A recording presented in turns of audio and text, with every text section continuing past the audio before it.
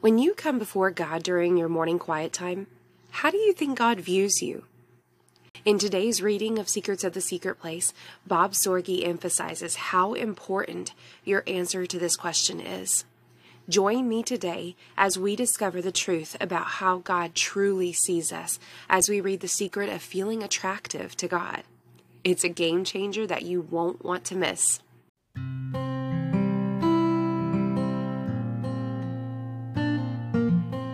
Hey mamas, you're listening to Growing God's Gifts with Kira St. Pierre, where I will encourage you, speak life over you, and give you valuable tools to help you nurture and grow the beautiful gifts God has given you.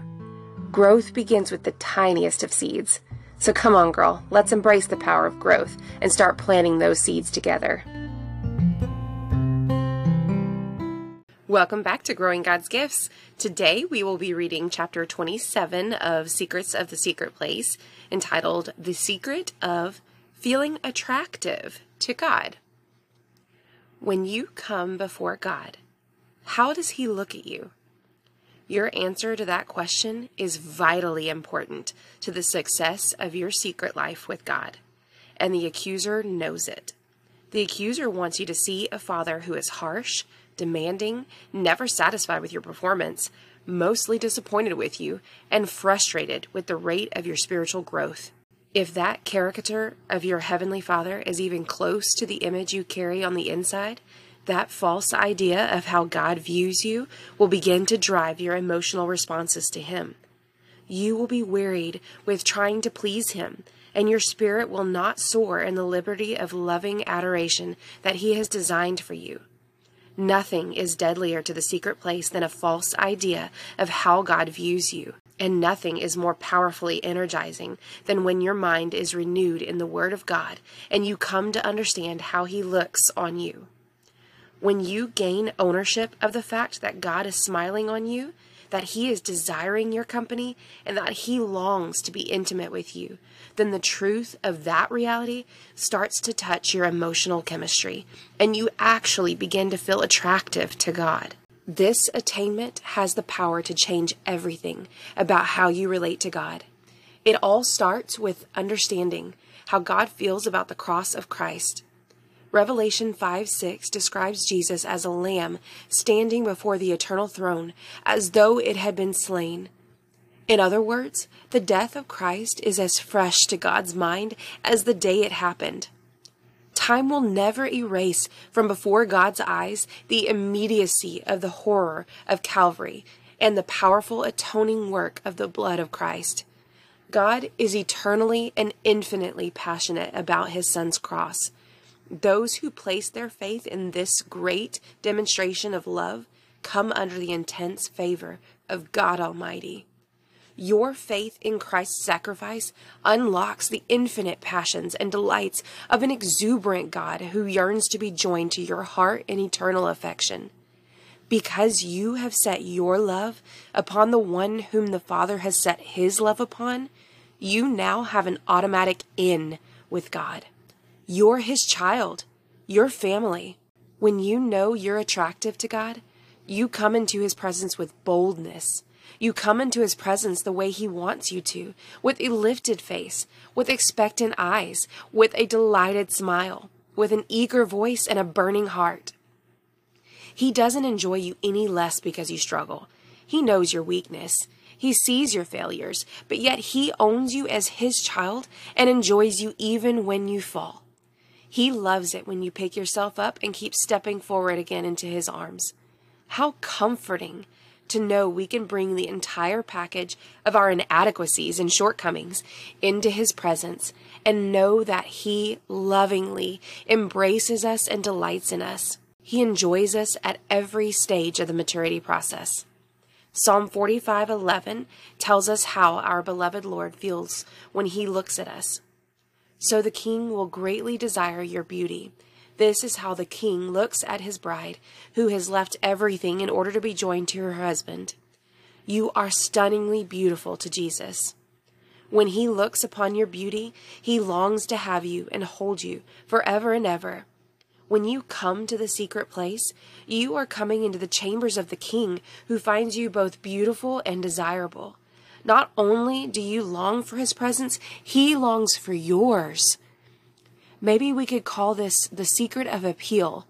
It's the secret of understanding that he finds us appealing. This understanding empowers us to desire his chambers on a continual basis. As we come into his glorious presence, we are changed into his image. 2 Corinthians 3:18. And the continual transformation into Christ's image causes us to be, if it were possible, even more attractive to him. As the bride adorns herself with the beauties of holiness, Psalm 110:3, the lavish affections of a lovesick God are only intensified. What 1 Peter 3:3 calls the hidden person of the heart is made increasingly beautiful in the hidden place of the Most High, where the incorruptible beauty of a gentle and quiet spirit is perfected through intimacy. It's here that the bride begins to cry, "Set me as a seal upon your heart." Song of Solomon 8:6. The bride is saying to her beloved, "Cause your life to be bound up in my life. Cause the primary affection of your heart to be fastened upon me. Make me the center of your universe. I don't want you to feel anything without including me. I want to share every passion of your heart. I want your thoughts to become my thoughts. I want to be joined to you in love." It's a cry to become his soulmate. A soulmate is someone who not only arrives at the same conclusions as you, but who gets to those conclusions the same way you do. They think like you. Their line of reasoning aligns with yours. You have the same thought processes and responses to life situations. Jesus is turning his bride into his soulmate, and the secret place is where that love is incubated and inflamed. Not only are you attractive to Jesus, but you are also embraced passionately by your heavenly Father. He describes us as the apple of his eye. Deuteronomy 32:10, Zechariah 2:8, which means he guards and values you as you do the very pupil of your eye. The description of Jacob's preoccupation with his son Benjamin parallels our Father's preoccupation with us. Now therefore, when I come to your servant, my father, and the lad is not with us, since his life is bound up in the lad's life, it will happen, when he sees that the lad is not with us, that he will die. So your servants will bring down the gray hair of your servant, our father, with sorrow to the grave. Genesis 44:30-31. They said of Jacob that his life is bound up in the lad's life. Jacob represents your heavenly Father. Your Father's life is also bound up in the life of his beloved children. He lives when he sees you live. He thrills when he sees you fulfilled. He rejoices when you are liberated. He is content when you are at rest. He constructed this awesome thing called redemption because his heart is bound up in yours. You are the center of God's universe. Jesus testified to this truth when he prayed to the Father, that the world may know that you have loved them as you have loved me. John 17:23. Think of it. God loves us just as much as he loves his only begotten Son. He feels the same way about us that he feels about his holy, spotless, selfless Son. That's incredible. God feels much more deeply and passionately about me than I do about him. Even when my passions are burning hot and bright for him, they do not approach the intensity of his love for me. Here's one way I've noticed this to be true.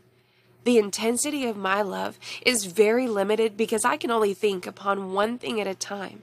So when I work or go about the duties of the day, cognitive thoughts of God actually disappear totally from my mind. My mind will return to the Lord a few hours later, but for certain periods of time, I'm not even thinking about him. But he never stops thinking about me. His eyes are constantly riveted on me, and his mind is incessantly focused on who I am and who he is making me to be. When I return to thoughts of him, the immediate witness of the Spirit is, I've been here all along waiting for you. I love you so much. He waits for you to come to him. He waits all night long, watching over you, waiting for you to rise, hoping that he might be the first thought of your morning. You don't have to wonder if he wants you to come into the secret place. He has been waiting for you.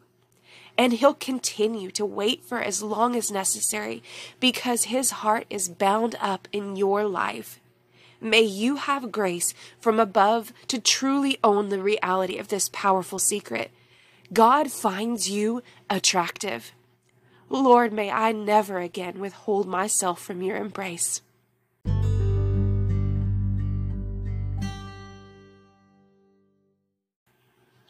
I don't know about y'all, but this was such a much needed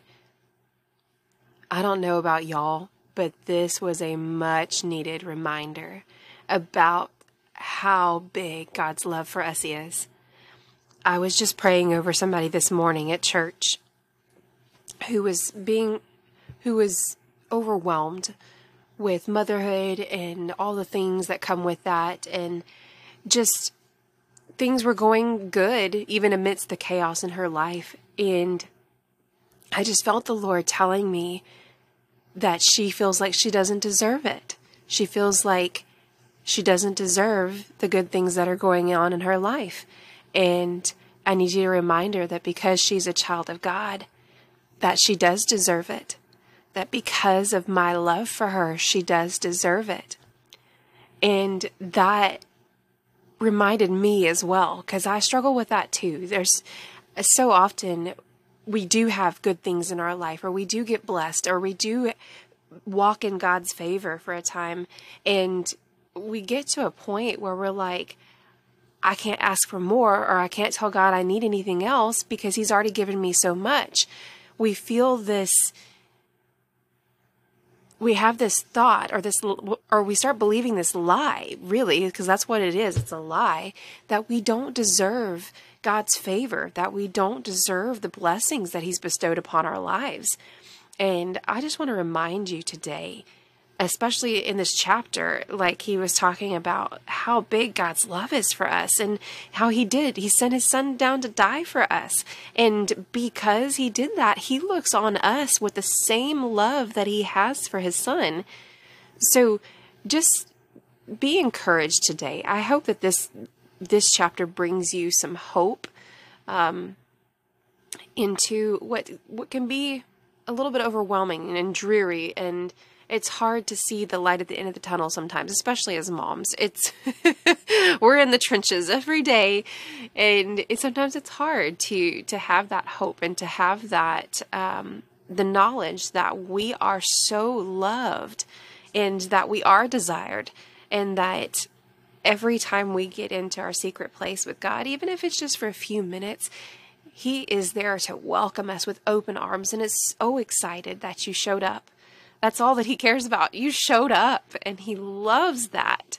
So I just hope, like I said, I hope this encourages you. Just remember, God loves you. And because you accepted Christ into your heart, you deserve his favor.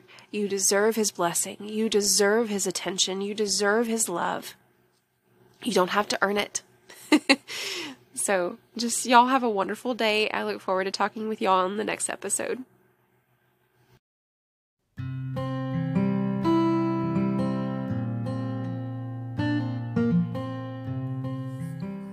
Thank y'all so much for tuning into today's show. I love getting to hang out with y'all.